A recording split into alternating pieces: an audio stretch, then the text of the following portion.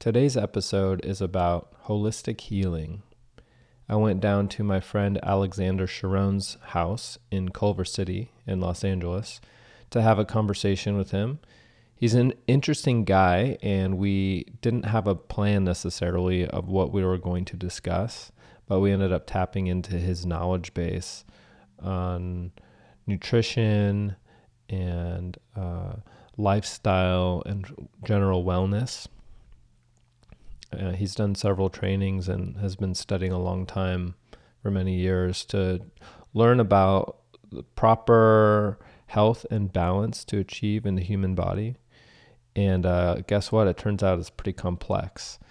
And each person is completely different. Well, not completely different, but there's so much variety in our metabolic types and our dietary needs, etc.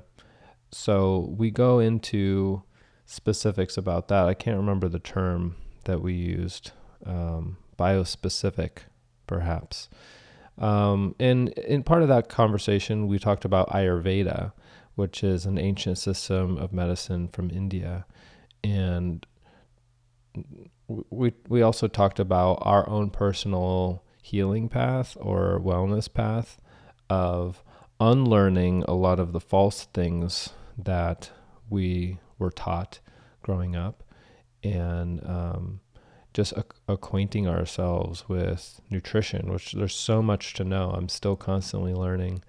So I think it's important to have conversations about nutrition and wellness and things like that, because it's such a simple way, not easy, but simple way that we can improve our lives, and not just our health to live longer, but also our cognitive function to be sharper and have more energy, things I think everyone would want. So there's a lot of knowledge and depth in this episode. It's a really good one. Let's see. We talked also about Kambo, which is an Amazonian tree frog that has become popular within the last few years. And I'll tell you more about it in the episode, but it's an intense cleansing process, and it's a venomous frog, and you put this venom into your body, and it cleanses you out through a purgative process. It's something I've done around 9 or 10 times, and I haven't talked about on the podcast yet. So that was good to get into that a little bit. So with that, I'll cue the music, and I have more news in the outro.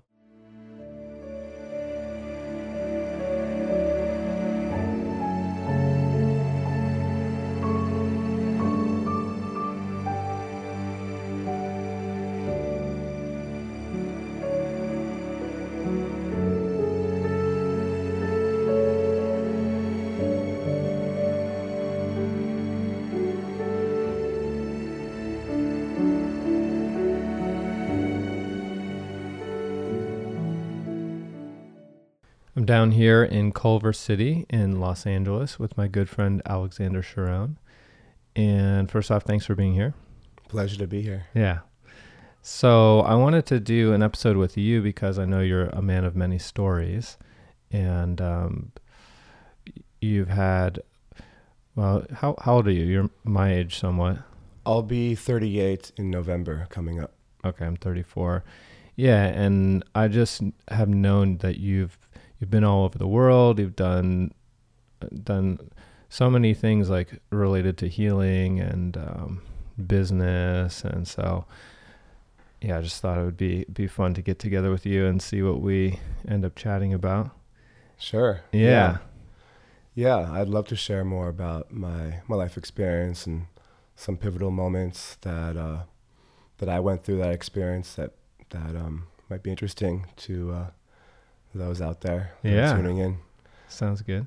And I've been very involved with holistic health and wellness for many years. And when I think back to how I got involved, Originally, I definitely give a lot of credit and gratitude to my parents and my mom for raising me in a healthy way, putting fresh foods and salads on the table. She tells a story of when I was a baby she went to a garage sale and I was there, and she was there feeding me a smoothie made out of avocado and some fresh fruits. And this is in the early 80s here in Los Angeles, and people back then were very surprised to see that kind of nutrition being offered to a baby. So, I definitely credit that early on. My mom, my dad, feeding me healthy foods, creating that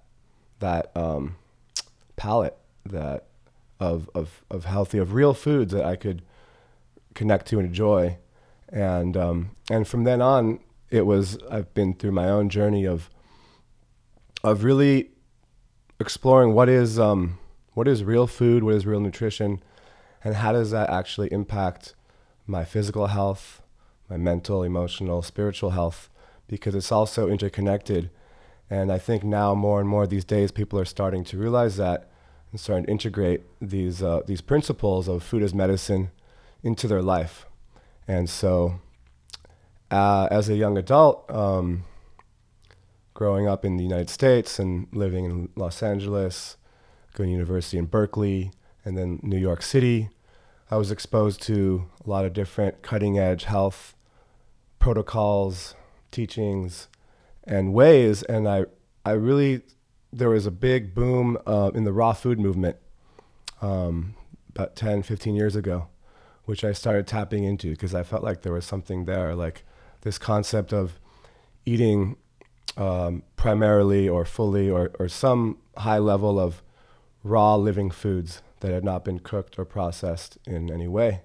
And there was some sort of life force energy and nutritional potency available, and also spiritual potency available in eating these foods and then living a lifestyle in alignment with certain principles around that. Mm-hmm, mm-hmm. And correct me if I'm wrong, but the idea behind that is that there are enzymes in living foods and plants and also dairy and all kinds of things that actually aid in digestion. It's in the food source, and those enzymes aid in our digestion when it's in our body, right? And that when you cook foods, those enzymes denature and are destroyed. So then your body has to either, I don't know, does it produce the enzymes itself, or it just is an addition? It makes it more difficult to digest. Yeah, the enzymes are a big factor to look at in digestion, overall health. And there are some books about enzymes and raw foods, and that has been one of the main points that people share about the benefits of raw food. I think there's so many benefits, and enzymes, one could even,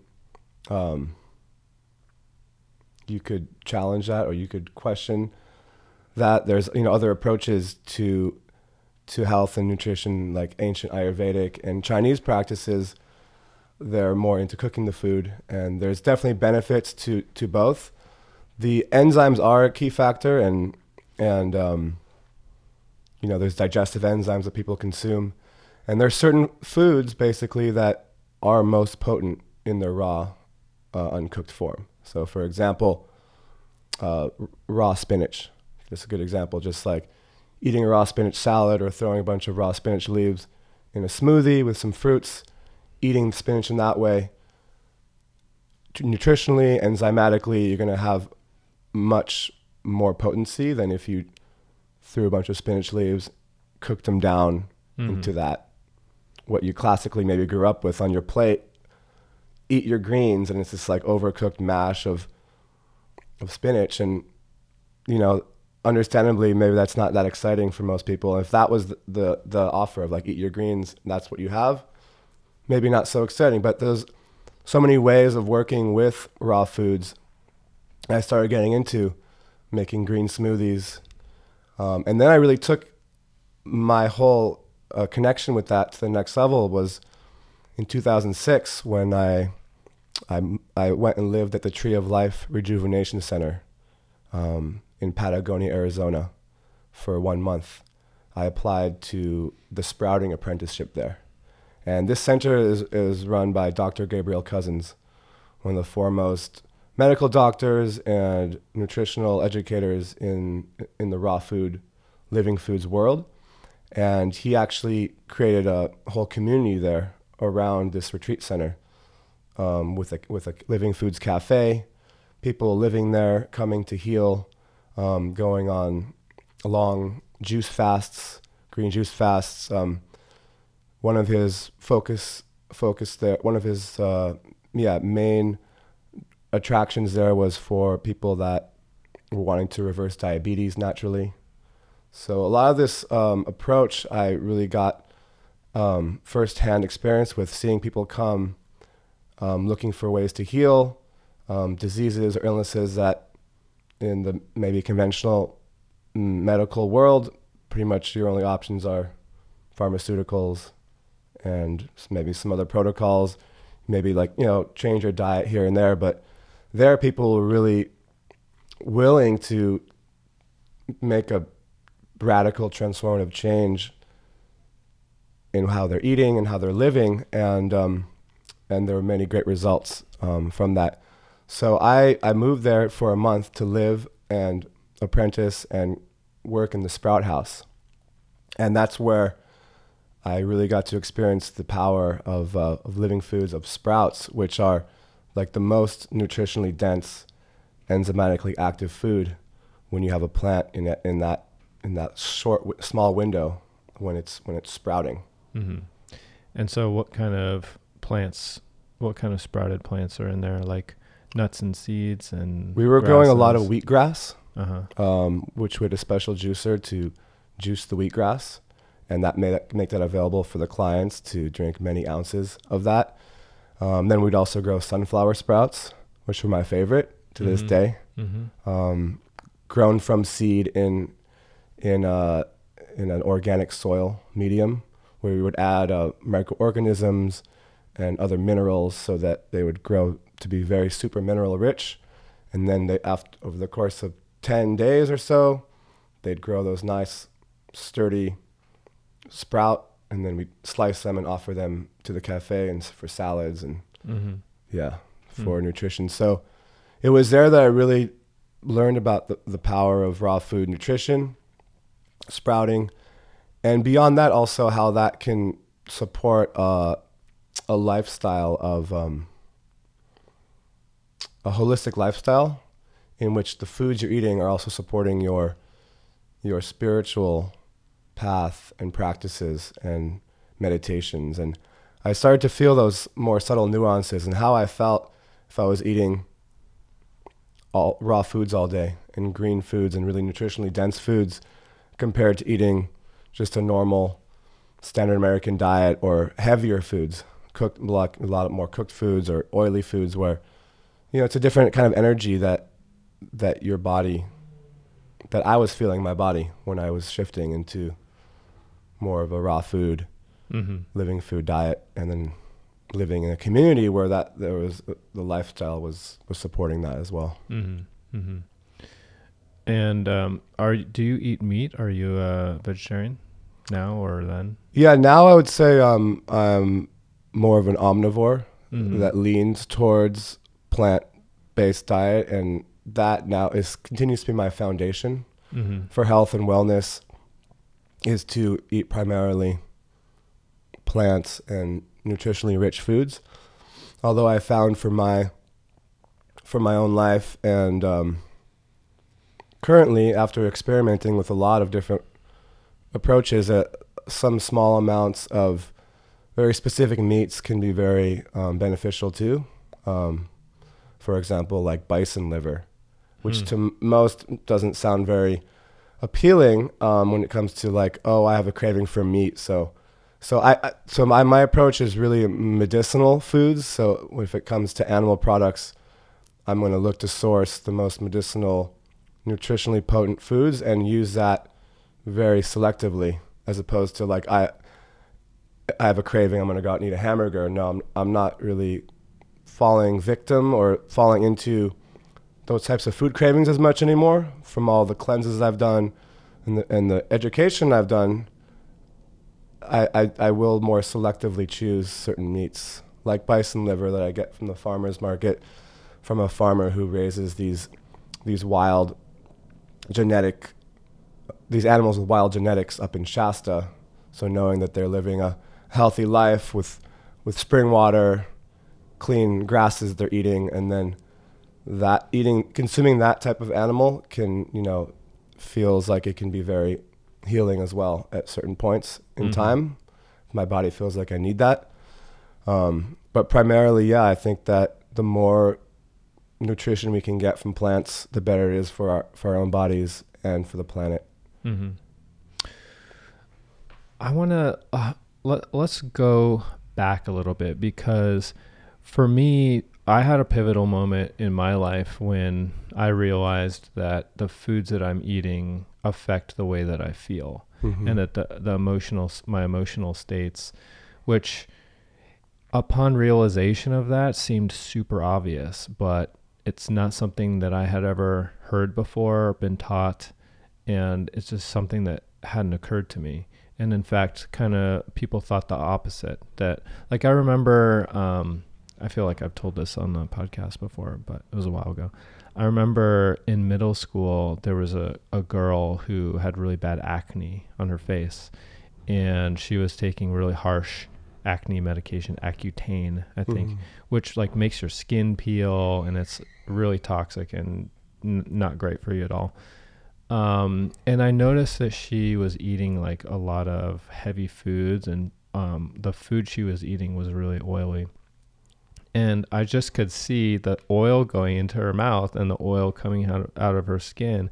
And I just said, hey, do you think that maybe the food you're eating is contributing to all this oil that's coming out of your skin? And she dismissed it right away. She's like, no, it doesn't matter what you eat. She's like, that's what the doctor said. And so, in her mind, it's genetic that she has acne, which, maybe that is a component. But that whether she ate this or that or whatever, that didn't matter. She was going to have acne anyway. But I want to ask you, like, was this always clear to you, this link between food and health and food and feelings and state of wellness? Or did you have a moment of realization of like putting two and two together? Yeah, great question. And I did have a few moments of realization. And it was actually after this experience I had at the Tree of Life Center, having gone fully into raw foods, vegan raw foods, and living like that for probably about a year until I decided to go on a trip to Nepal. And that was the next year in 2007. I got accepted to a volunteer program that was to live for 4 months in Kathmandu with a group of about 15 young adults living communally, learning about the culture of Nepal, learning about all the different religious integrations that are happening between Buddhist and Hindu and other more indigenous traditions coming together. And then also being of service and choosing a volunteer project, whether it was working with children in the city, or working more in the mountains, in the agricultural areas. And I came with this with an interest in herbs, and Ayurveda, which is the ancient healing tradition coming from India, coming from the Vedic knowledge, which integrates a lot of emphasis on food as medicine and using specific herbs for healing. And I came to Nepal, which and made a drastic change in my diet, and I felt that very much so.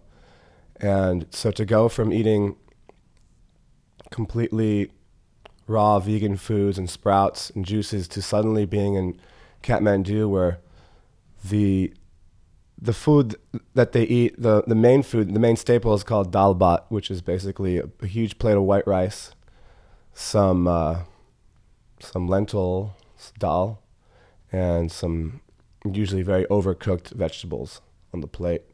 Mm-hmm. And so when I started eating that food, my body was like started reeling because it was such a dramatic shift. And I had brought all these supplements with me, thinking I was going to be able to maintain that, like all the spirulina, different algae and green powders. But it was really hard to keep that up in the new context and culture I was in, with where everyone's eating these Nepali foods. And I just wanted to also have that experience of, okay, I'm here in Nepal. I want to eat the local food. I want to enjoy it. And I also just can't, on my own, continue eating the way I was. So that huge shift in the food, I felt that affect my physical body, my mind. I ended up getting very sick. Mm. And I attribute it to that drastic shift. Like if I had come already eating those kinds of foods, I don't think I would have gotten as sick.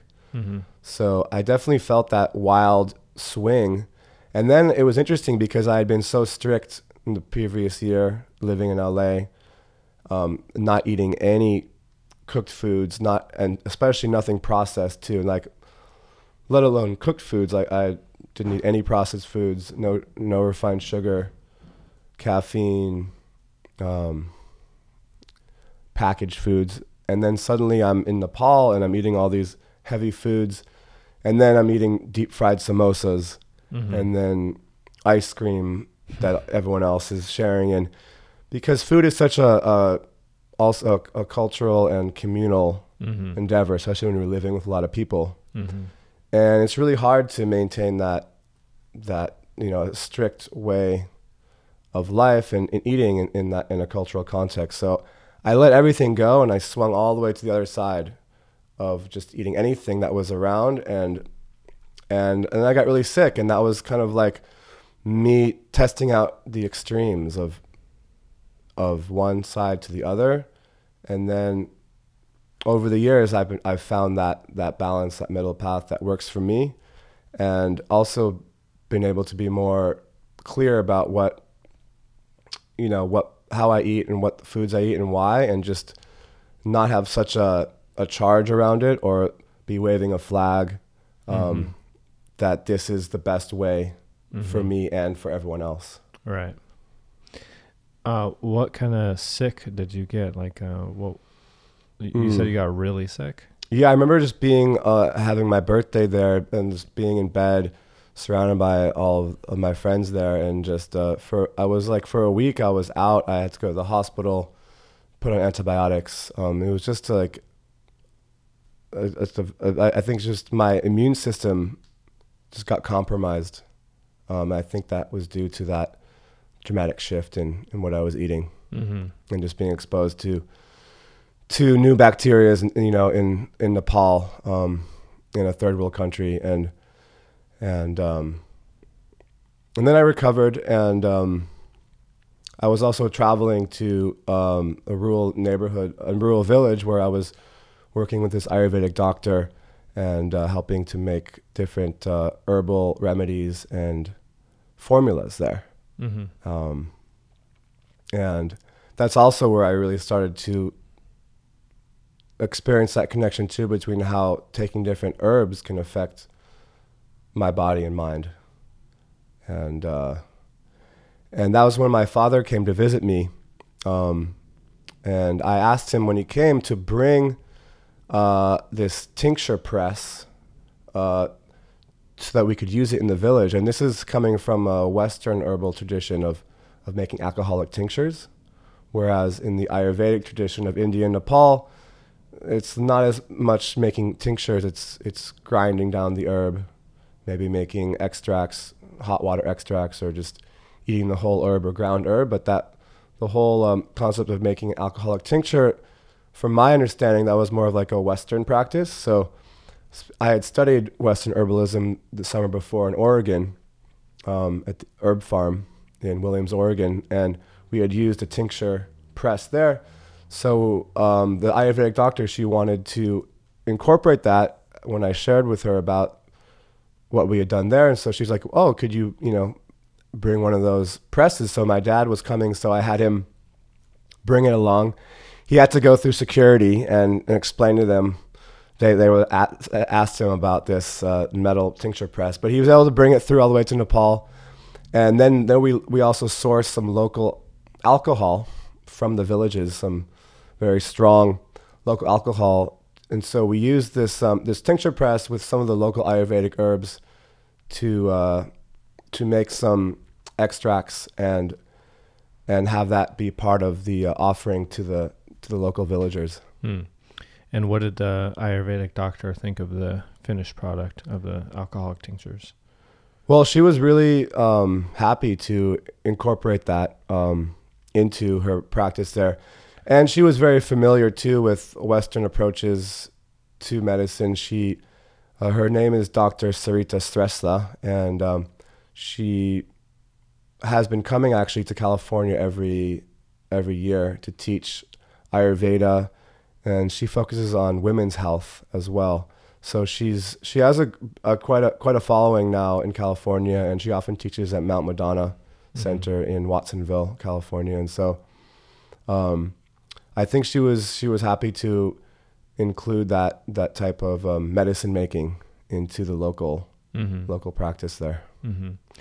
Let's talk a little bit about the basics of Ayurveda for people who may not know. And I actually myself do not know really that much about Ayurveda. I know the very basics, but tell us a little bit about this ancient system originally from India, and how does it differ from the medicinal ways that we may be used to here in the West?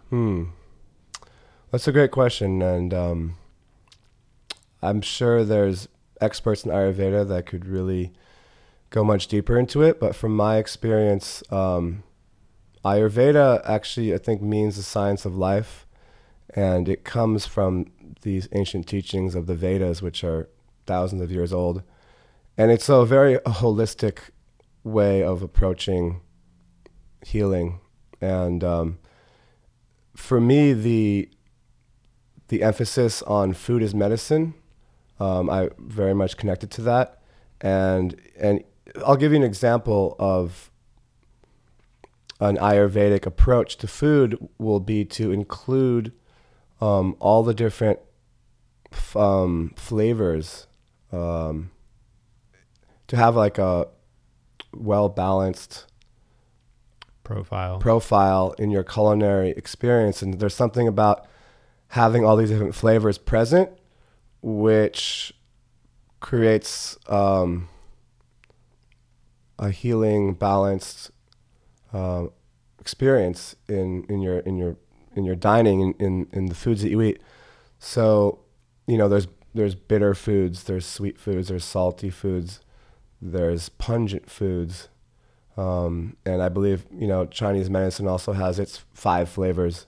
Mm-hmm. So these concepts of all the different flavors and incorporating different foods that contain that's just a general approach, and then it gets actually very specific, very scientific, because you have these this concept of doshas, which is maybe loosely translated as like your body type. Mm-hmm. And you determine your dosha. There's long questionnaires that look at all the different characteristics of your physical body, of your emotional body, of how you move through the world, is your body type, the three main doshas are Vata, Pitta, and Kapha. And so you could just look at someone's body type and get pretty good sense on what one of their main doshas are. So if you look at both of us, we're both pretty lean, and I would imagine that you have a lot of Vata, as myself, because of that lean frame. Mm-hmm. And then so there's all these different characteristics that correlate with that then certain foods that you eat might aggravate Vata, or they might nourish Vata. So for example, a Vata dosha is going to be more lean and more prone to maybe dry skin or being cold or moving quicker. I think Vata is connected with an air element, so there's all these connections with the elements as well. And so a Vata dominant dosha might want to include more oily foods, Mm-hmm. more fatty foods Mm-hmm. to help balance out that vata.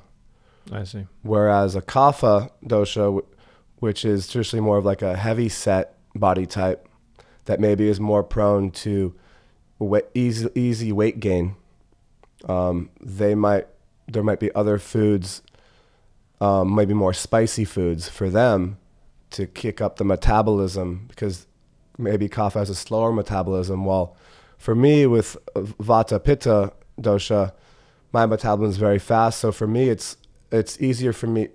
It's harder for me to gain weight, easier actually to lose weight. So there's a lot of different approaches based upon your dosha, and then choosing specific foods that will bring them into balance. Mm-hmm. Mm-hmm.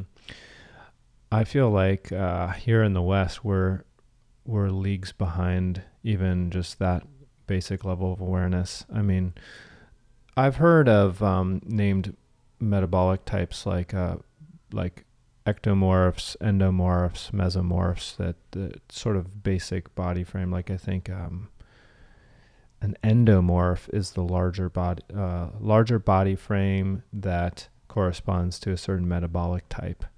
And I don't know if that's really what doshas are. They're probably expanded beyond just metabolism, but even just the thought that our food affects our health is just like a budding awareness in our society, much less that there's different people with different body types that are going to have different dietary needs or different medicinal needs, and that you need to cater the approach to your patient, specifically to your patient. You have to be in tune with what this patient needs in this case may be completely different from another one, and like in the West, there's, if somebody needs antibiotics, well, they don't figure out like what kind of antibiotic do you give to give them. They'll give you 10 kinds just to cover the whole range. Not to mention antibiotics are terrible for you to begin with, but like just that really specific dialed in approach, I feel like we're nowhere near that right now.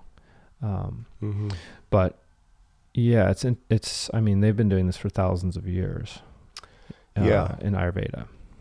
Yeah. And like, for example, beyond just what kind of foods are best for you to eat according to your dosha, it also can relate to how you move through the world. And I can relate to that as well, like with a lot of vata in my dosha profile. That's the quality of air of moving quickly.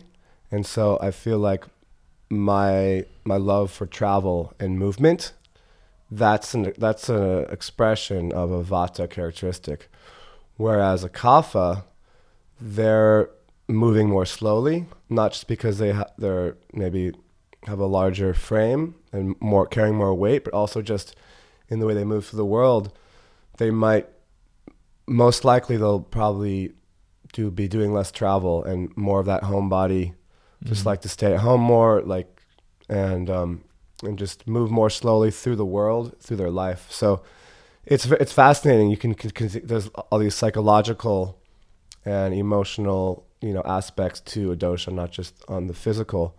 So it's a very holistic approach. And I wanted to, just respond to what you said too, because I think it's really important that there is like this individuality approach to health and healing. And I think that in dialing in your dosha, that's an Ayurvedic way of taking in an integral perspective.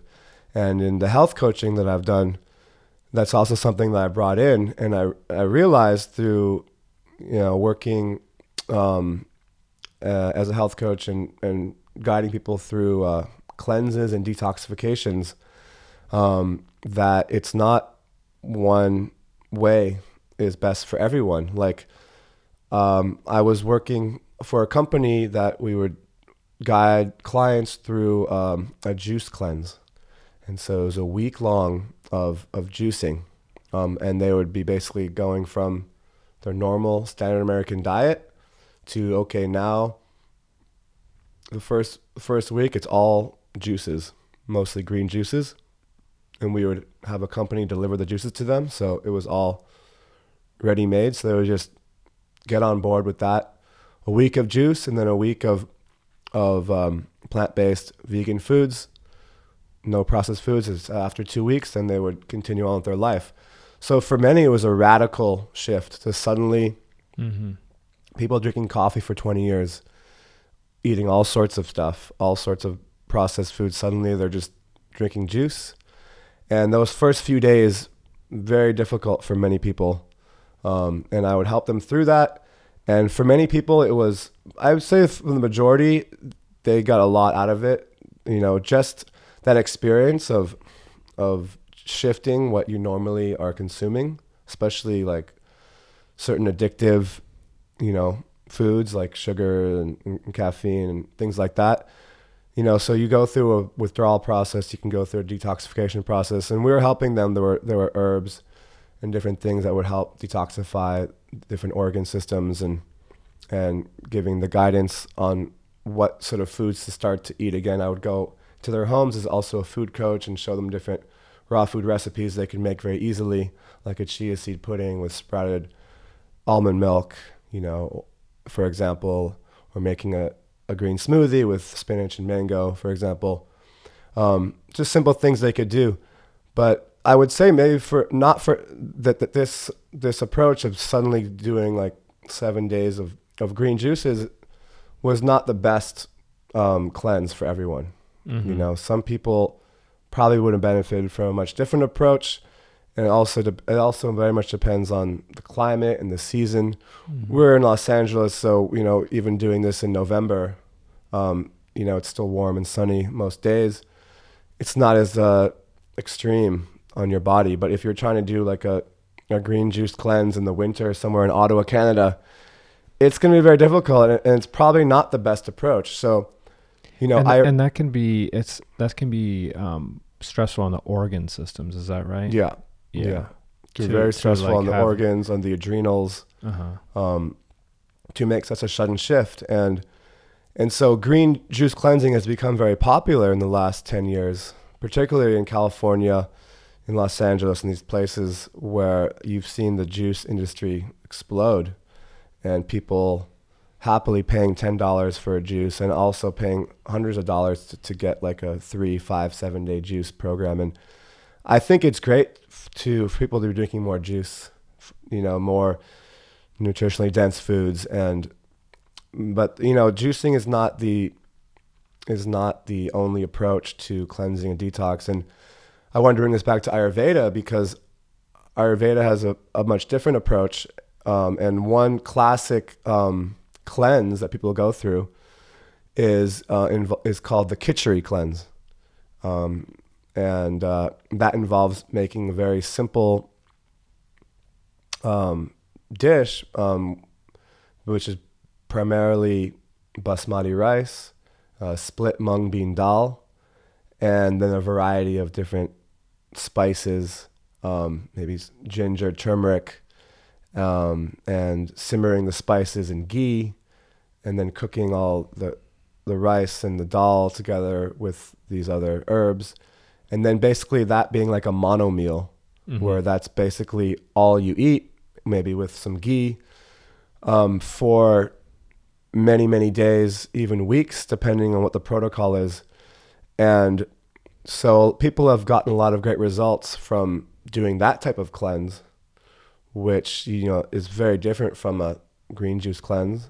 And so that, you know, each approach can have its time and place. And so you have to really look at the individual factors of the person, their goals, their body type, you know, the climate, and all these different factors into really being able to recommend, oh, I think this is going to be the best for you in this moment.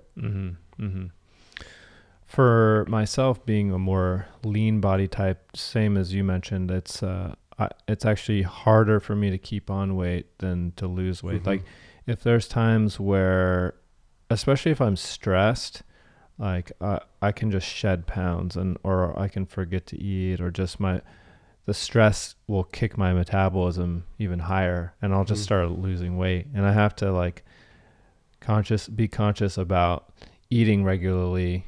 And for me, actually, I find that it's better for me to eat heavier foods, or it's like some grains and some meat with my greens and vegetables, because if I just eat a very light meal like a salad, my metabolism will burn through that super quick, and I just need that kind of more sustained energy. Whereas a lot of people now more generally say carbs are bad, right? But I find that I need carbs. Like, carbs give me that sustained energy over an amount of time, and I don't want to be eating a salad every 90 minutes or 2 hours. Like, I want to eat my meal that's going to keep me going throughout, at least part of the day to the next meal time. So yeah, but it certainly can be a journey, especially given where most of us start at, which is there's many things we have to unlearn, things that are actually incorrect. Like, it doesn't matter what food you eat. Like my friend was saying back in middle school. Yeah. There's things we have to unlearn just to get to ground level. And then there's a whole journey of figuring out what foods work for you, maybe what foods you're allergic to. Many people have food allergies that they're not even aware of, because if you eat something and you throw up, that's pretty a drastic effect. But if you eat something and get tired, you may not really put that together necessarily. Or, if you eat something and it gives you gas, and if you just always had gas your whole life, you might just think, well, I'm just a gassy person, And like, I was just listening to a podcast today. This 55-year-old man just figured out that he's lactose intolerant and started cutting dairy out of his, but his entire life he's been eating dairy, and he just, it just kind of clicked in. So we can go our entire lives with food allergies and not even realize it. Yeah, I think a lot of people do. And they even, there's that saying, food coma, that people, or like that, just that common knowledge that, you're at work and after lunch, there's that dip. Yeah. After your food, and, the food coma. People talk about that as it's just an accepted fact of what happens after you eat. And that's totally doesn't have to be the case. And that was something that I was starting to experience through changing my diet, a lighter feeling, or actually feeling more energized after I eat. And then I realized that makes a lot more sense. Like, that the food and nutrition you're taking in is going to give you more energy. Yeah. And if you're like, have to pass out on the couch afterwards, something's not working in what you're eating and how you're metabolizing it. And so I definitely learned that through, cutting out wheat and gluten. I realized that I had a sensitivity to it. And these days, there's so much going on around gluten-free diet, and some people, are avoiding wheat and gluten for different reasons. I've heard recently too that a lot of the wheat sensitivities could actually be due to the pesticides, like the glyphosate and other things that are sprayed onto the wheat, and then also the wheat genetics have been hybridized, and so to have more gluten, and just that it's not as a natural way for us to be able to break them down. And so it can cause all these sensitivities where it's not the actual wheat people are allergic to, but it's all these other things. Also how the bread is made.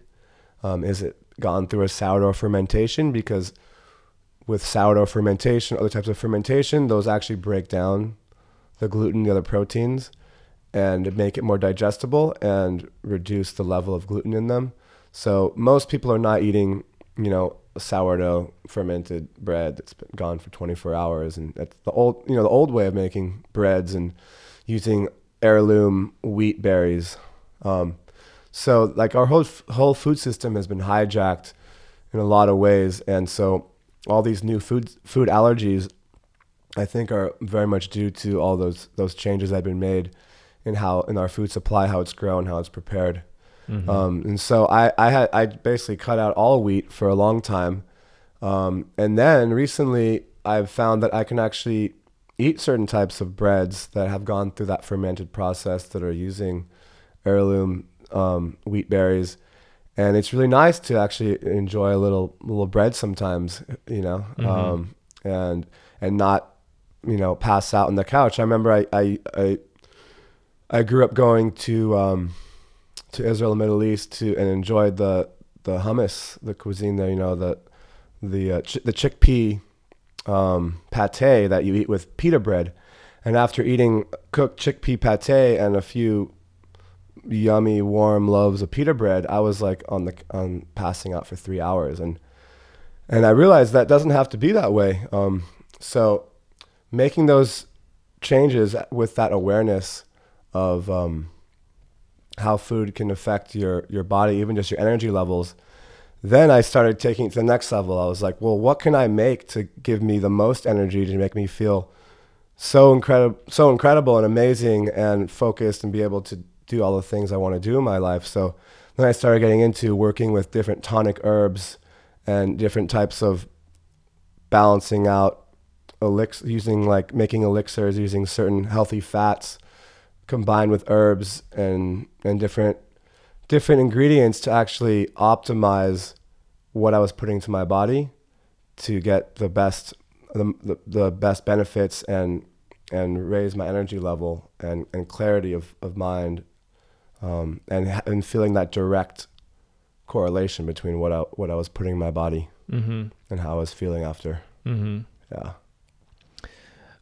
As you're talking, I'm thinking it would be cool to kind of create a roadmap for people who, maybe there's some people listening who because it's kind of intimidating to research all of this stuff, like to dive into, for a lot of people, it's shocking just to learn about factory farming and how Mm-hmm. our animals are treated, and that, this steak that you get, like all of the horrific processes that the animal's gone through, right, to get to that point, and the E. coli risk and salmonella risk in eggs, which, by the way, I learned this, that there's no actual E. coli in the meat. Where the E. coli bacteria comes from is from feces. Mm-hmm. And it's from when the cows are butchered, because they're standing like knee deep in their own shit. And then when the cow is butchered, some of the feces can get into the meat, and that's how you can, if the butchering process is not done properly, or whatever, you can get some bacteria into the meat. Because I always thought, just some meat is tainted, but that's how it's tainted, is because they're living in such horrible conditions. And same with salmonella for eggs. There's no salmonella inside of the egg; it's on the outside of the shell. And like, I grew up people saying don't eat raw eggs because you can get salmonella poisoning, but it's from like fecal matter or bacteria on the outside of the shell from such dirty conditions. But just that as a starting point, going into like pesticides on crops, and certain moldy crops like peanuts and corn are like notoriously moldy. They sit in silos and mold. Like, a lot of this, I think people turn a willing blind eye to. It's just like too much to just learn all this stuff. But I want to try to see if we can make an easier roadmap for people. Maybe people who like haven't started this journey at all, Mm-hmm. and are curious to just like, what's a good starting point? Like, if somebody is just going from the standard American diet, like you're talking about, Mm-hmm. and maybe they could do like a 2 or 3 week cleanse, but as in terms of real lasting lifestyle change, like what would you say are the first few basic points of unhealthy things that people are doing lifestyle wise, either diet or, I mean, some of them are kind of well known, right? Like we need to get exercise, don't eat fried foods, but maybe beyond the most obvious levels, what are, like a gluten sensitivity or dairy sensitivity? I don't know if you know the percentages of, I've heard that actually like a large percentage of people have some kind of dairy insensitivity. Yeah. Yeah, gluten and dairy are one of the highest for food allergies, sensitivities. And yeah, you're right. The current food system, especially in the United States, is really abhorrent, and the way that animals are treated is truly an abomination. And most people do turn a blind eye because they just don't want to know, or they don't care, or they haven't made that connection for themselves, that what they're putting in their body actually is affecting their health and mental state, and does affect the choices you make also are affecting the environment and the world around you. So I think the education is key to raise awareness. And I remember one book that was very eye-opening for me was The Omnivore's Dilemma, written by Michael Pollan. And that came out, I think, over 10 years ago. And he did amazing investigative research into the American food supply, looking at the industrial factory farms and just the state of affairs there. And just revealing the horrible practices of how the animals are raised, and then what that also means for you consuming those types of that meat and all that. And then he also looked into industrial organic agriculture, and also then these smaller farmers that were actually using all these really cool agricultural practices, more like a closed loop system where they're able to produce really high quality animals and vegetables in this where all the inputs, like moving animals around for the fertilizer, could then be used on the crops, and in a more sustainable practice. I remember. So that book I would recommend anyone who just really wants to get a little glimpse into the industrial food system, and then alternatives that are available. And and then just to respond to your question about what can people do maybe to make changes to their diet if they feel like they might have a gluten or dairy sensitivity. I think for dairy, it's it's known that a lot of people are lactose intolerant, and that's that protein in dairy that people have trouble with. And I know that what actually my own experience growing up as a youth, I had variety of allergies and asthma, and when I was very young, and some of that may have been due to the vaccines I received. That's a whole nother subject that we don't have to get into today, but just that I know that there are some correlations between that, receiving vaccines, and then how you're able to process different foods, your microbiome, your gut, and all that. But for me, my mom saw that I was having all these allergies, and luckily a nutritionist, said, why don't you take him off of wheat and dairy and see how he does? And it was a dramatic change. And I was, I suddenly, all those symptoms went away. So early on, my mom and myself, we realized that there was a connection there. And she put me on goat milk compared to cow milk, which has the lactose, there's like less lactose, or the structure of the molecule is different. There's something about it it's easier for humans to digest. So that's one alternative, is to shift to that. But also what I learned through my studies of raw food nutrition and the effects of heat on food, particularly when it comes to milk, pasteurizing milk it changes its structure and makes it much more difficult for the body to absorb, assimilate. And so the benefits of drinking raw milk, I also discovered. And so for those that are not vegan, that want to consume dairy for the health benefits, finding a source of fresh raw dairy could have a huge impact on your health and how you're able to digest dairy and milk products. And then actually referencing Ayurveda again and dairy, there's this ancient tradition of using ghee, which is basically clarified butter. So it is cooking the dairy, but in a very specific way. It's taking, and it's taking butter.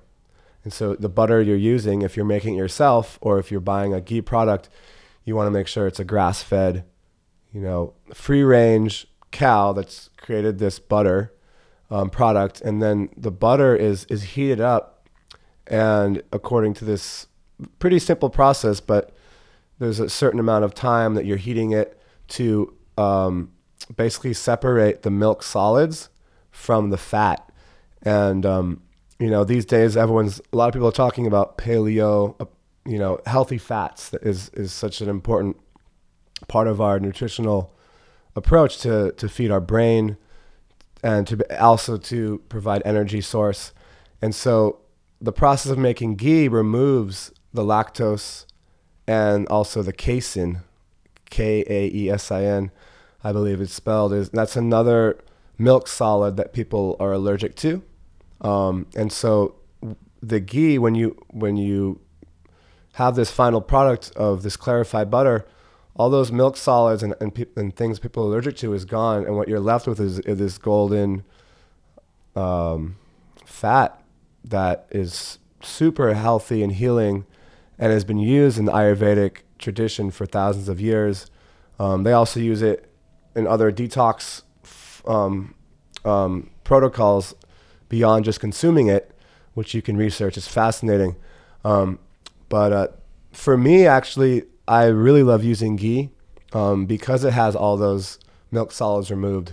So I think I've also studied that casein, that solid that's removed, is also has like this addictive quality, that it's similar to some sort of morphine type of. I've heard that the dairy affects the dopamine receptor or something like that. Yeah, there's something in the casein, which is actually in cheese, is even further concentrated. So there's people that also, say that they feel addicted to cheese. Well, there is actually addictive quality to it. Yeah. Coming from these constituents. So for me, I've removed most dairy, but I do love the ghee because it feels very nourishing to get those healthy fats and vitamins that are in there without all the other stuff that creates all these, allergic reactions or issues for a lot of people. And so what are the benefits of healthy fats? Well, that's a whole podcast too we could get into about the different essential fatty acids that that we need to eat to fuel our brain. Our brain actually is comprised mostly of carbohydrates, but then the essential fats that are also present in our brain are very essential. So one of the most important fats to eating is DHA, and that's DHA, EPA. Those are well known as like the fish oils. That most even conventional doctors, are promoting or prescribing or selling some sort of fish oil for brain health and for longevity, because there have been many studies demonstrating the benefits of consuming those oils, and most people are getting it through fish, right? But then you can if you want to like go further down the food chain, how is that in the fish? Well, the fish contain these oils because they're eating these algae in the ocean. And so now there's more products coming out that derive the DHA from the algae. And so there's vegan alternatives to getting those essential oils. That there's been many studies on the benefits of DHA. So definitely something to look into, and that relates to also just how we can absorb nutrients from the sun, biophotons, and you think about the algae, how it grows using the sun and the water, photosynthesis. And so there's kind of some similar elements to when we saturate ourselves with DHA. I think we're able to absorb more nutrients from the sun. So it's all part of a greater lifestyle approach to being in the sun, being grounded, having your feet barefoot in the earth, connecting with that rhythm of the earth, and discharging a lot of the frequencies, in the EMF in the field that's going on. And so DHA is one kind of essential part, I think, to the larger picture. Mm-hmm, mm-hmm. Yeah. Yeah, and I wanted to mention, like, going back to just the roadmap of just kind of basic things too. Just I've thought of a few more things as we're talking, to just organic food, just eating, especially I think organic animal products, if you eat animal products, but organic fruits and vegetables as well. Some are more prone to having pesticides on them than others. I think berries in particular are more prone to having pesticides, but that's just a super basic one that more and more people there's more organic food available now. It's just a growing, which is great to see. But some, like my own parents have been resistant to it. And I don't know why, but I was trying to convince my father to just, like, come on, you guys have the money. I get, it's a little bit more expensive, but just buy the organic food. And I don't know where he got this from, but he was just really convinced that there's no difference other than price. That it's the same, broccoli and organic broccoli is the same thing, but the organic is more expensive. So I wonder if you have any knowledge to share just on that, of like, this is also another entire episode in itself, but just if we could touch on pesticides and the effect of pesticides in the body. Or I don't know if this is your realm of knowledge, but maybe have some things to share. Sure. Well, I think the important thing to point out is that there was no such thing as organic food, like right over 100 years ago. All food was organic. It was all organic. There was no pesticides. It was before the industrial transformation of food. And it's interesting to look at the history of that a lot of this happened post World War II. And it's because these chemical companies that were involved in the war, creating chemical weapons for destruction of human life, they were sitting with a surplus of chemicals, and the war was over, and industrial agriculture was developing very fast with all the machines. And so they figured out, we can use these chemicals and apply them to our crops to kill pests and so forth. And so a lot of, this industrial agriculture has been using these very toxic chemicals and applied to our food. And then, there's so much you can research about how this got pushed forward, and who's been profiting from this, and then who's been hurting, who's been poisoned. It's basically the entire food supply. And so now there's this distinction between conventional and organic. And also, in Michael Pollan's book, he looks into the industrial organic versus like local small scale organic.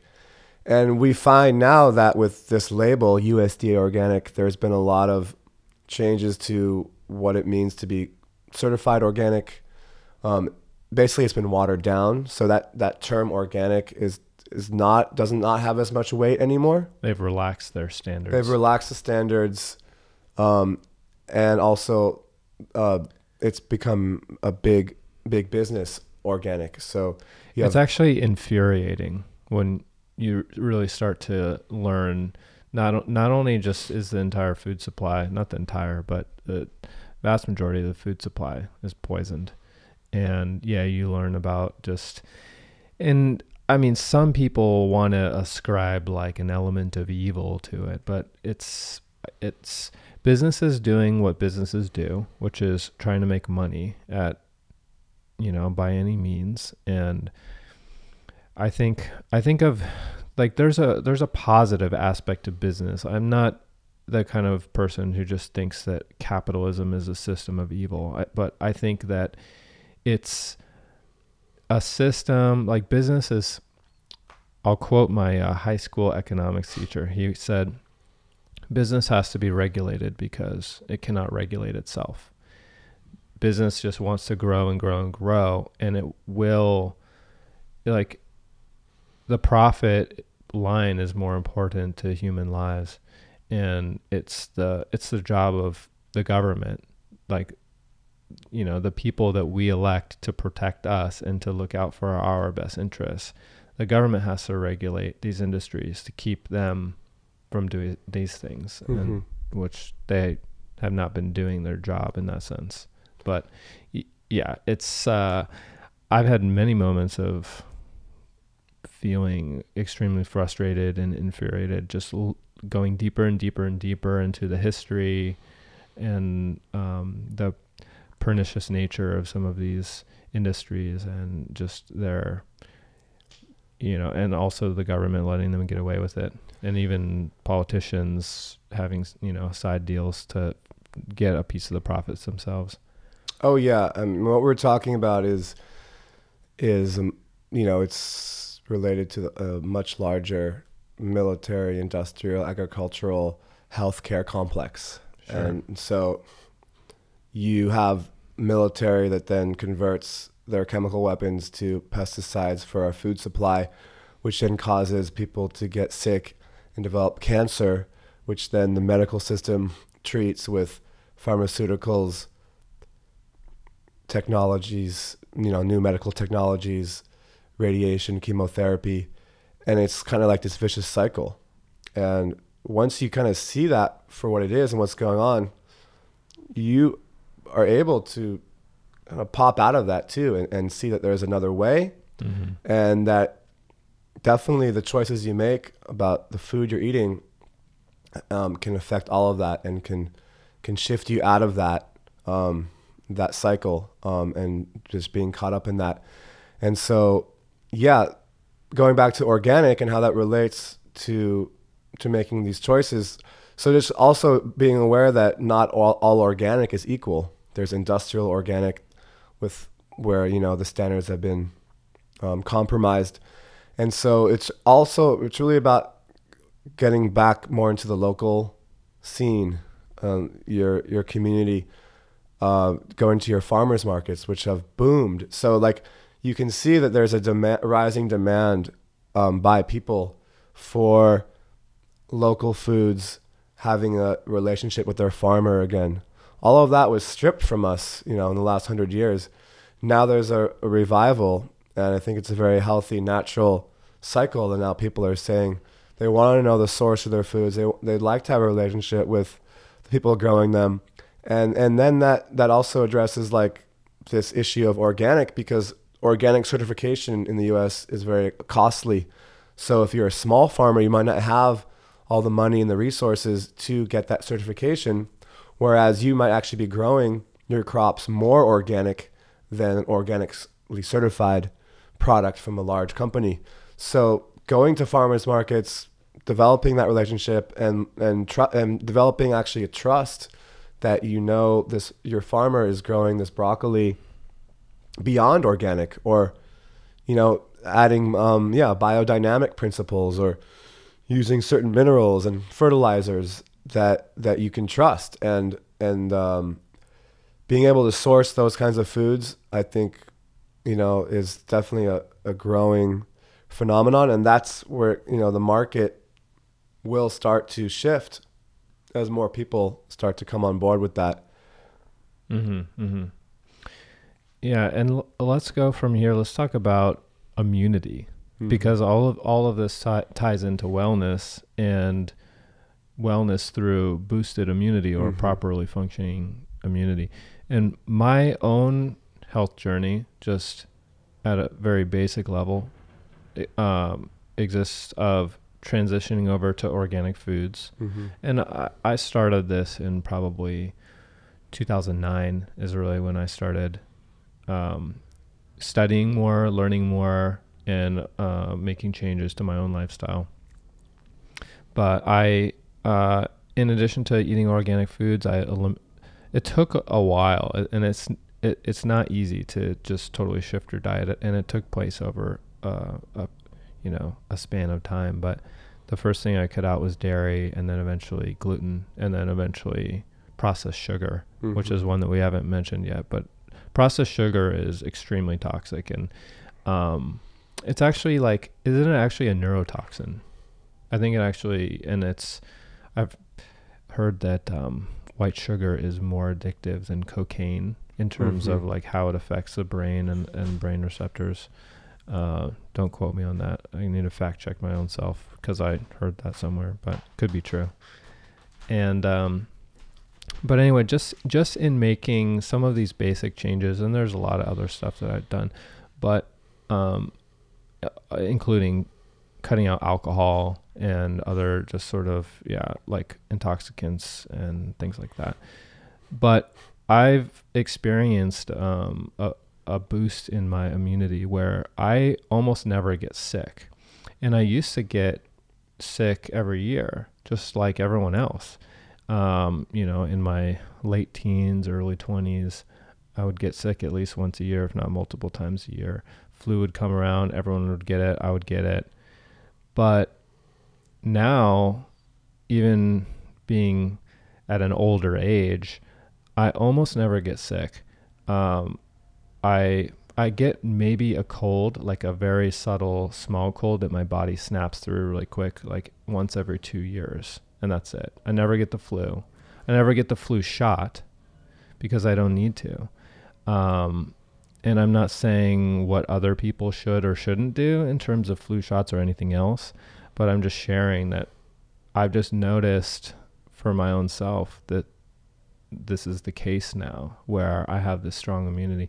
And I also don't worry about being around sick people. Like if someone's like, I don't know if you should come over, I'm sick. I'm like, no, I'm fine.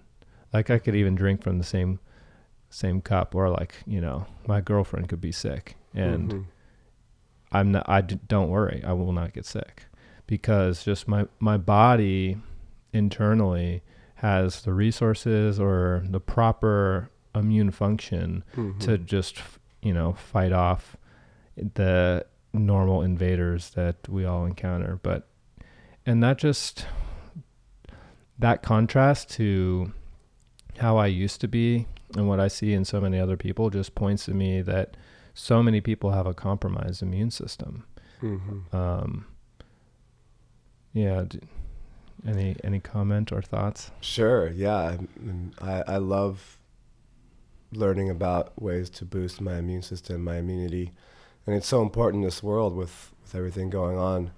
And there's so many approaches and ways to boost your immunity, definitely through certain foods, medicines, and cutting out certain ones. Like you brought up processed sugar. Definitely, if anyone is ever starting to feel sick or like something's coming on, there are certain foods you want to eliminate immediately if you haven't already, in your approach. So I think one way of remembering is I think I've heard it called the 4 white devils: processed sugar, processed salt, processed flour, white flour, and pasteurized milk. Those 4 and white and colored. add alcohol to that too, You could add alcohol, which is Yeah, obvious, but not which obvious. is too. some sort of type of processed sugar alcohol. Right. True. But yeah, that's as well for the most part.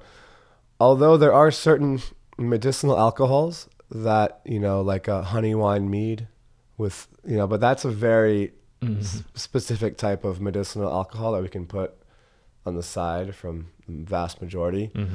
And, some people, I remember there's some sort of like traditional use of whiskey and like lemon juice or something for like a cold. Right. But I think that's, there might be some medicinal benefits to that, but in general, yeah, you best to avoid it. Best to avoid it, unless you know what you're doing. Yeah, and then add in all these, immune boosting foods and medicines, and that's when all these green foods come into play. Like algae like spirulina or other greens, sprouts, and medicinal mushrooms.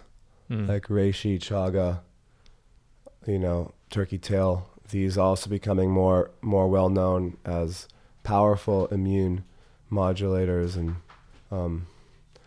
and so there's also other practices that are a little bit more on the fringe, but becoming into our culture here now, like working with this combo frog venom, and that's also a very powerful immune boosting medicine. Yeah, and talk a little bit more about what that is. I haven't mentioned that on the show yet. Okay. So. Yeah, I know you've been exploring a lot of different medicines, entheogens, and this is not considered entheogenic or psychedelic at all. This is basically it's a frog venom that's derived from these cute little green frogs that live in the Amazon. They're actually pretty big. Are they? Some of them get pretty big. They're, like with your fingers all stretched out on one hand, it's about that big. It's a pretty. I guess that's quite. It can be quite large. Yeah. I think they're called the common name is something about green. I don't remember actually the common name or the scientific name, but if you look up something bicolor, I remember. Yeah, if you look up Kambo, Kambo, yeah. You can find out all about this special frog, which it basically sits at the top of the food chain in the Amazon because of its deadly venom that it will secrete if a predator tries to come eat it. So. Nothing eats it. Nothing eats it. So sometimes things do eat it, and then they die. They die, and then somehow they figure out to just leave it alone. Yeah. So it's a very friendly, docile frog in that sense. So easy to capture it. Maybe not super easy, but because they like to climb up treetops. So there's different tribes in the Amazon, Peru, and Brazil primarily that work with this frog medicine venom, and it's very much part of their culture and way of life, and their immunity, their practices for immunity, and the way they harvest, this venom is they learn the call of the frog, and they. Do you know the call? I don't know the call. I have not been down to work with them directly, although I have a good friend who is organizing trips down there and trainings to become a practitioner to be able to serve this medicine, because there's a lot of interest in this because of the immune boosting properties that it has. So they learn the call. I've heard the call done by others. Oh, do you want to share the call? Not that I'm a master of the call, but it goes something like this. Wah, wah, wah, wah.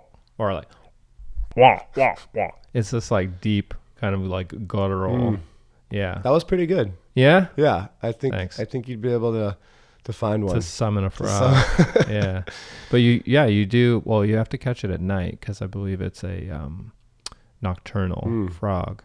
and they would go out in the boats onto the Amazon and start rowing gently around the trees, doing this call and hoping to hear the frog call back, so they can figure out where it is in the dark.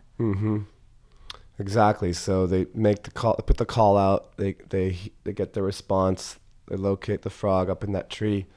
The hunter goes up, gets the frog alive. Captures it alive, brings it down. And if you research this, you'll see these pictures of what they do is they basically like string the frog up. They kind of like tie its arms and legs up.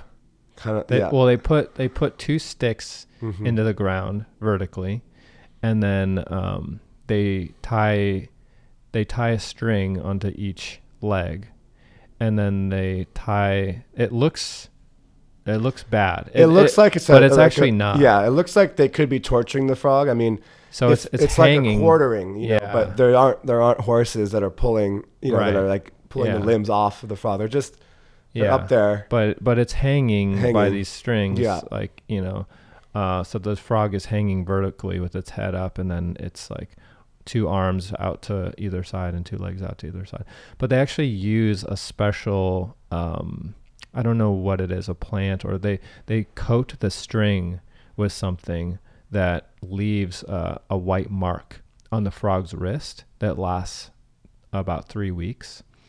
And they do that so that if they catch that same frog again, they let it go, so that they're not over harvesting. So they actually do really care. Like they're extracting this venom or medicine from the frog, but like I say, it looks bad when you see a picture of it, but they're actually, doing as much as possible to avoid hurting the frog or disturbing it. Yeah, I mean, they have a lot of care and respect for this frog and the medicine that it provides, and they want to continue, its life and its propagation. And so, yeah, I think they do. They quite a, humane, sustainable practice with obtaining this medicine. And now, as demand increases from the West, it's important that there are, frog sanctuaries, and that they continue to be able to live and propagate and be able to, provide all the medicine that that is required for people, and so. Once that venom is basically secreted and they collect that onto this wooden stick, it's then dried, and then it can be used and applied on the body. And so the next steps after harvesting the medicine is to use it and to apply it to the human body. And I think that we've both had many experiences in working with this medicine, and we could share a little bit more about that whole process. Sure. Now, if that's of interest. Let's do it. Okay. Let me just we'll go ahead and jump into it and just do a little. I gotta do a little time check on my next thing. Sure. But yeah, let's talk about it. So the traditional way of applying this medicine is by making points in the skin with a little stick that has been burned. So basically burning various points in the skin so that... And you just burn, that's another thing that kind of people are like, whoa, you burn yourself? But, or someone burns you. Yeah. But you just touch if you have a stick and then you blow on the end so it turns orange, you just touch it to the person's skin, and it feels like a pinch. It feels like if just somebody pinches your arm. It doesn't really actually hurt any more than that. There's a little bit of a sting sometimes. I mean, it depends. That's the proper way to do it. Some people press the stick into you. I've had people do that don't actually know. It's not necessary to push the stick in. All you need to do is just remove the first outer layers of skin to expose the capillaries underneath. Right, exactly. So that then when you apply this medicine, which has been rehydrated, and then you add that to those points, it can go directly into your system and start to take effect. And so the effect of this is, and I should mention, like, there's a bit of a preparation in before you apply the medicine, in terms of not, wanting to have an empty stomach. You want to have like 8 hours of no food beforehand. You want to have an empty stomach. You want to be hydrated. And then there's some approaches have you drink sometimes 3 to 4 liters of water beforehand, so you have a belly full of water in which to purge, because this medicine has a purgative effect. Highly purgative. And then recently, my friend who has been doing a lot of work with the Kambo and learning from the Matses tribe in northern Peru, he learned from them. They use this yucca root cassava drink that's sometimes fermented, and they drink that right beforehand, which also like provides this nice coating in the stomach and some like liquid in which to purge. Although it's he says they're not drinking 3 to 4 liters of water. So there's still, these practices are coming out of the Amazon from these tribes, and they're being applied here in the West. And so it's really important to be working with a trained, experienced facilitator who has this knowledge of the ways, traditional ways, and also knows how to prep you and apply it in a way where you're gonna have receive the benefits of the medicine. Yeah, and this is something that is legal within the United States, and that there are people that are trained practitioners that can offer this legally, as opposed to ayahuasca or other traditional ceremonies or plant medicines that are not legal. Like peyote is legal in a very specific context with the Native American church. But anyone, I don't recommend this, but you can even just buy your own Kambo. But it is very important to do Kambo with a trained facilitator, because it's poison. First off, you have to do it properly, and it's an uncomfortable experience. It's not enjoyable whatsoever, but it does have a profound benefit when done properly. Yeah, and I've actually come to enjoy the process at some level after having done probably 10 different sessions now over the last 5 years maybe.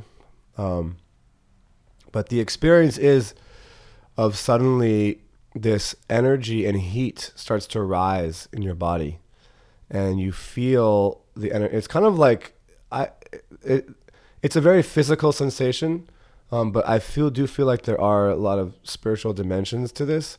You could talk about like a Kundalini awakening where energy rises up your spine. You really feel that in a very physical level, because the blood starts to rise. I can feel my pulse in my neck. Yeah, so the heartbeat increases and the blood rises, and you start to feel kind of the blood and in your ears and this like beating, pumping sensation. So a lot of heat rises, and then that feeling of wanting to purge usually arises a few minutes after that. Slowly but surely. Continually. Yeah. And then you go through this process of purging and releasing. And this medicine is pulling out a lot of toxins from your body. Especially your liver. Isn't that your right? liver, yeah. You'll start to see like the green, orange bile can come out. I've actually felt my liver like flex or contract like a muscle does, and actually squeeze in the midst of puking. Yeah, it's really like wringing you out in a way, and flushing out these toxins, and it can come out through purging, also through going to the bathroom as well. But usually there's a very strong purge that occurs, and a trained practitioner will know maybe if you need more dots, more medicine to get to that level, or less. or less. Sometimes they'll wipes them off. Yeah. For example, this is up for me also because I just yesterday had my most recent combo experience. And so my friend who's a practitioner, he put on 5 dots. And I have a more, maybe a higher capacity for it than my friend who was next to me, who 5 dots for him was enough. And he was there going through a very deep experience of purging. But I was sitting there with 5, kind of not really feeling too much. I mean, I was feeling it, but he knew and I knew that we needed more to get to that place of, that sweet spot, you could say. So then he added 3 more dots. So knowing, the dose specific application for each person and that comes with experience. Mm-hmm. And also the potency of the medicine, like how old is it? How is it stored? He shared with me, interestingly, is who collected it. And he said the common medicine he had with him had been collected by like the top hunter of the tribe. And so there's also specific kind of energy that comes through the person collecting, and also just, how it was collected. Was it done in reverence and respect for the frog? Or is it some guy just out there collecting medicine because he knows he can sell it on the market? Yeah. And even, thinking about that energetically, if you want to get into that, there's all these different factors into what kind of experience you're going to have. And also just the intention that you have with it, and, what you're wanting to clear or purge, or what you're wanting to strengthen in your life. And so it's used also as a hunter medicine to strengthen your body and to like be able to focus in on what it is you're hunting in your life, like your goals, your intentions. This medicine can really help you stay on track or get back on track if you've fallen off track. And they say it clears something called panema from your field, which can kind of be expressed as like cloudiness or laziness or distractions, or just like density, heaviness. So just a general kind of heaviness, like malaise.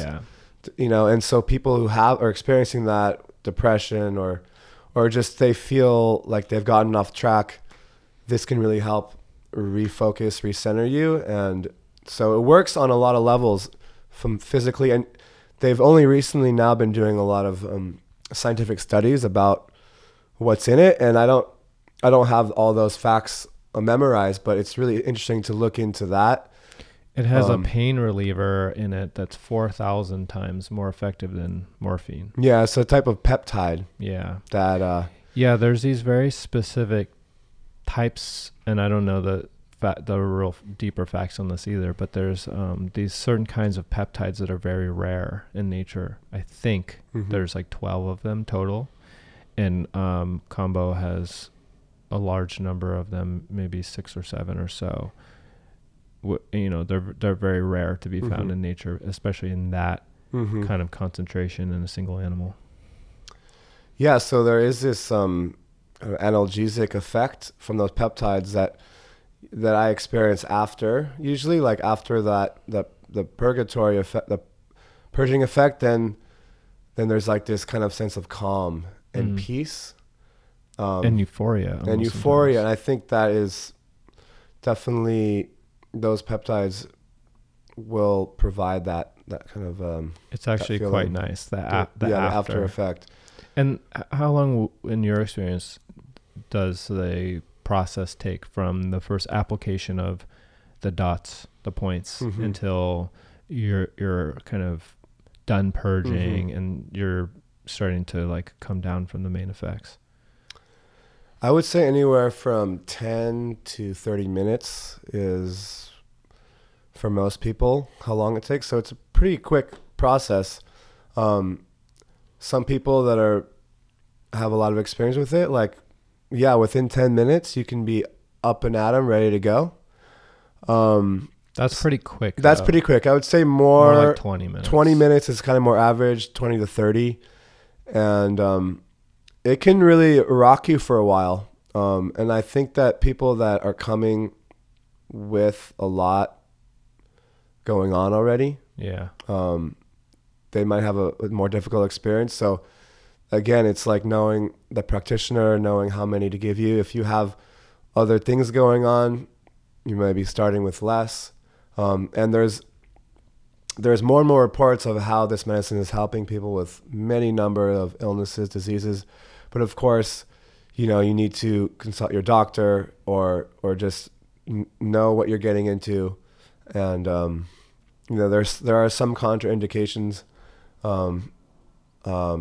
It's a fairly intense kind of, it's a strong thing to do. It's not just something, I mean, you want to make sure you know what it is and what you're getting into and really study up on it, because it's a pretty intense thing to put your body through as well. Mm-hmm. I mean, to undergo a deep purge, it's probably not for everyone. Yeah, I wouldn't say it's for everyone. And usually the rest of the day, it's nice if you can have the time to rest and to rehydrate and just to and then I usually find the next morning after a good night of sleep, I'm feeling amazing and I'm feeling recharged and more energized and I've noticed, talking about like Panema and using it to clear different energies. I've found that when I've used cannabis more heavily, and I've sometimes gotten to this habit of using cannabis a lot, and sometimes that can often lead to being less motivated or lethargic or getting distracted. Mm-hmm. This has really helped me kind of clear that Panema, or that cloud, you could say, that sometimes you experience from more heavy cannabis use, and get me more in this clear space. Mm-hmm. And so I imagine for other types of addictions, whether it's physical or, even emotional patterns or programs, I feel like this is a great way to help kind of reset and realign yourself, along with all these immune boosting properties that it comes with. And so the tribes in the Amazon have used this.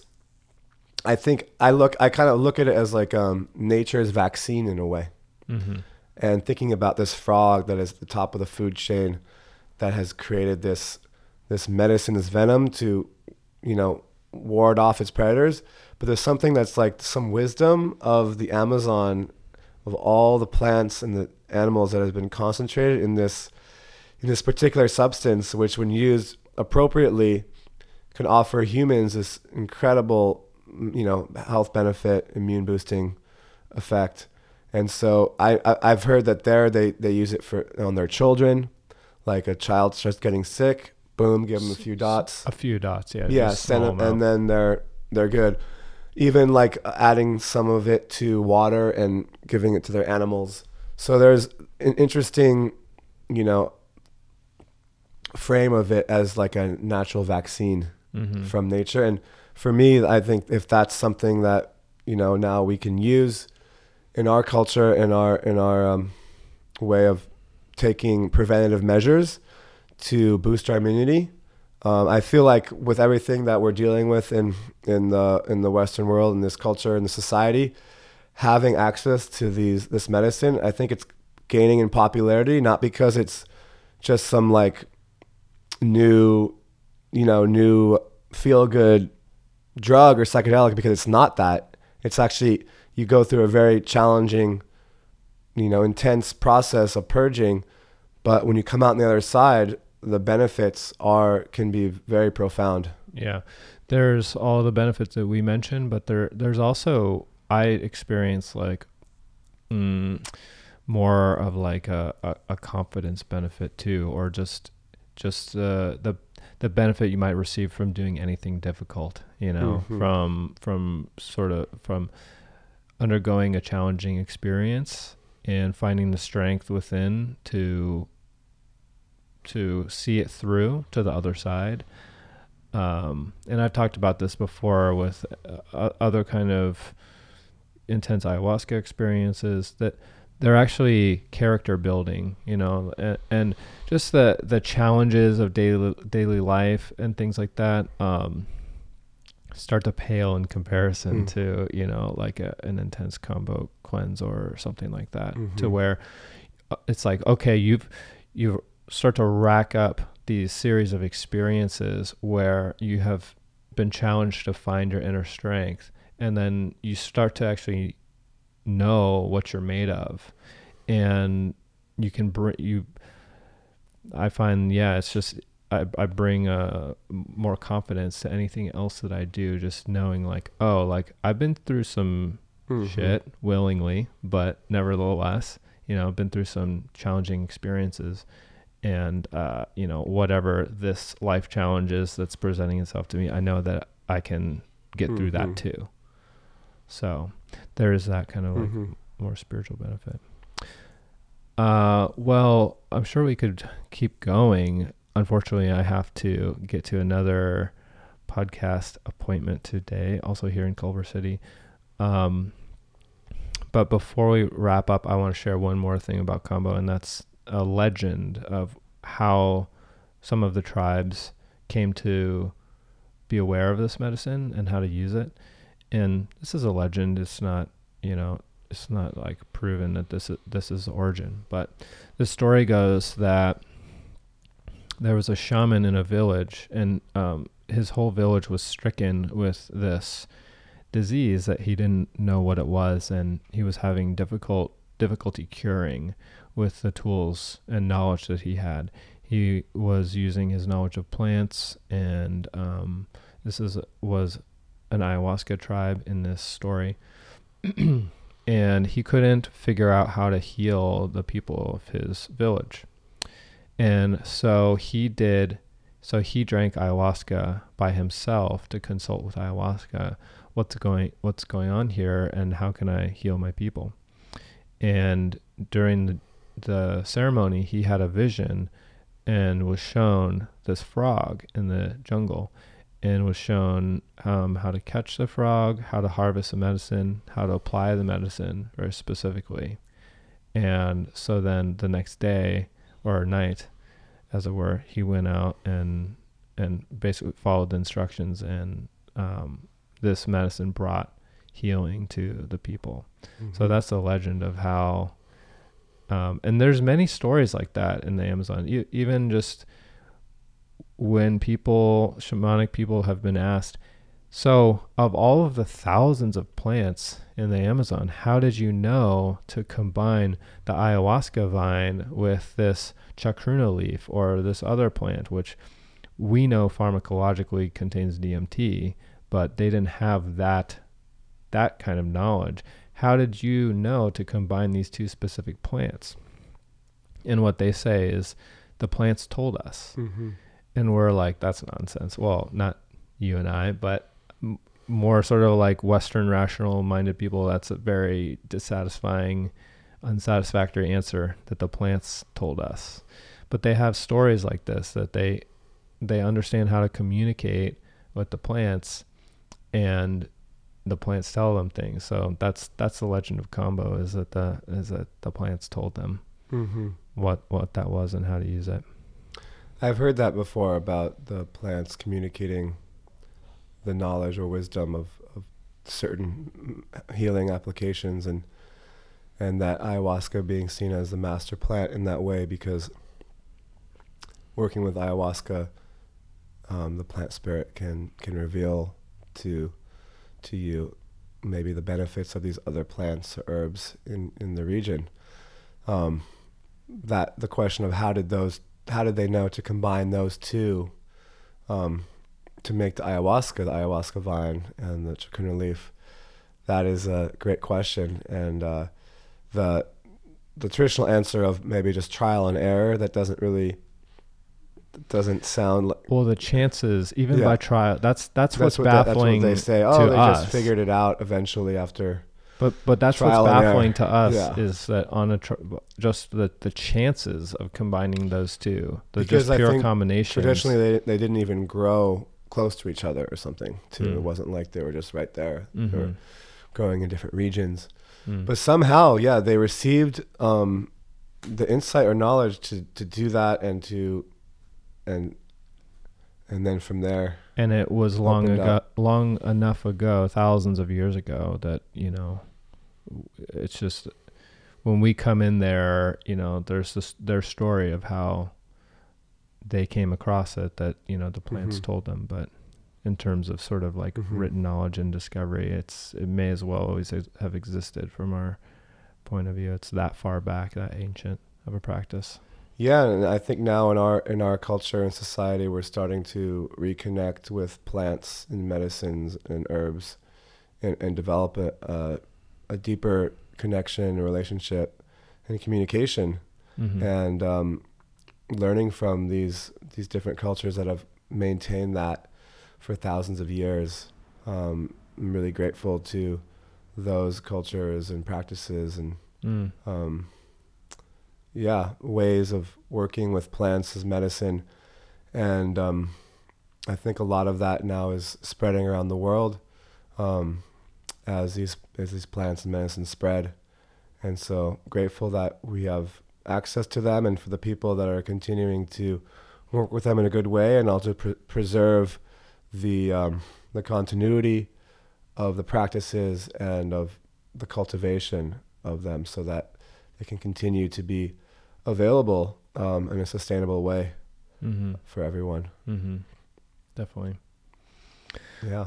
Well, we ended up taking a totally different route in our conversation than we initially thought. Like we thought that we might talk about your father's journey with cancer and healing, and perhaps that we'll have another opportunity to tell that story. But I think that, yeah, we shared a lot of beautiful knowledge here, and I hope it's helpful to people.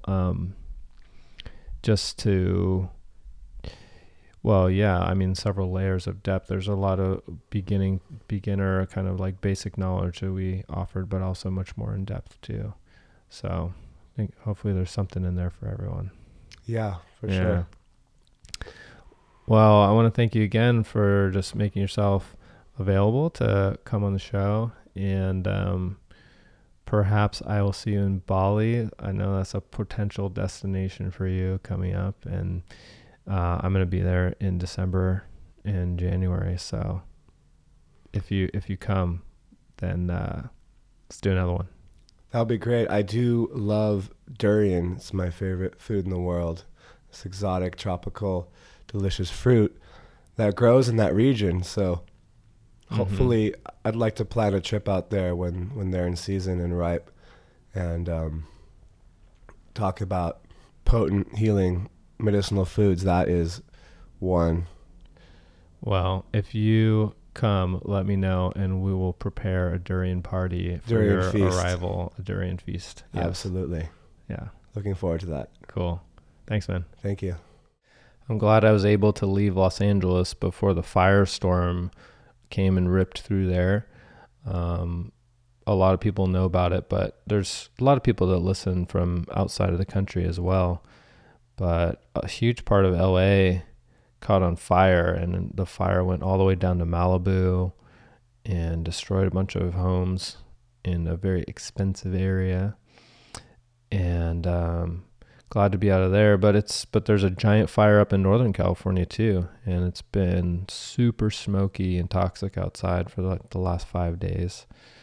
But here we are, continuing on. So let's see. Next week coming up is Dee Dussault. She's the author of Ganja Yoga, and we talked about cannabis enhanced yoga and also other psychedelics. This was my third episode in LA, and we've got a fourth one coming too the week after, and that is on polyamory. I may do the polyamory, may release the polyamory one first. I haven't decided yet. But that's a great topic. I love talking about polyamory, sexuality, open relationships, alternative, everything.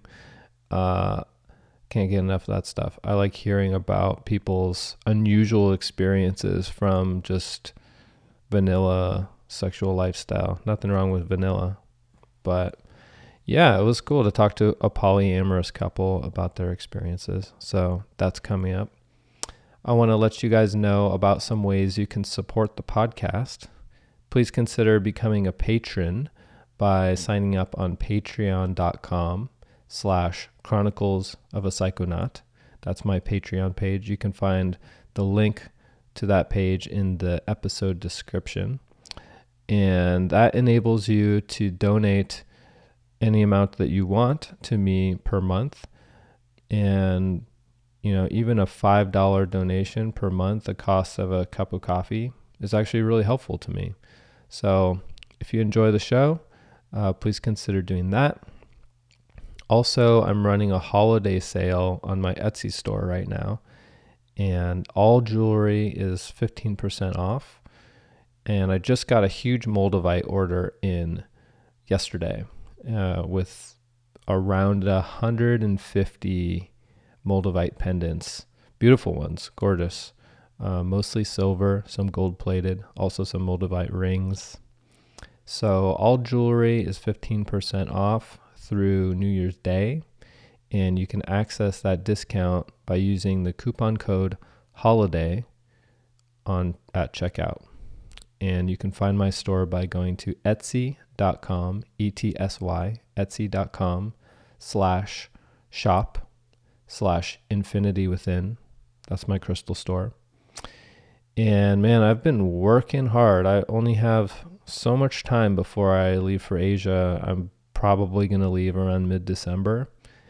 And I'm just trying to get everything done, keep this podcast going, get as many items up on my store as I can, especially before Black Friday and the holidays. So it's been a grind, but it's been a good grind. Doing my thing and trying to keep this train on the rails. So appreciate your support. Cause I'm just, I'm a lone wolf in a way. I like it that way. I prefer that to working for other people. But sometimes it's a little hard financially. So I appreciate those of you who do take the time to support me. And, even for those people who listen for free, I love doing this. This is a passion and hobby of mine. So I don't mind that people listen for free. I'm putting it out there for free, so, but yeah, those people who do donate really help me out a lot. So many thanks. All right, guys, see you next week.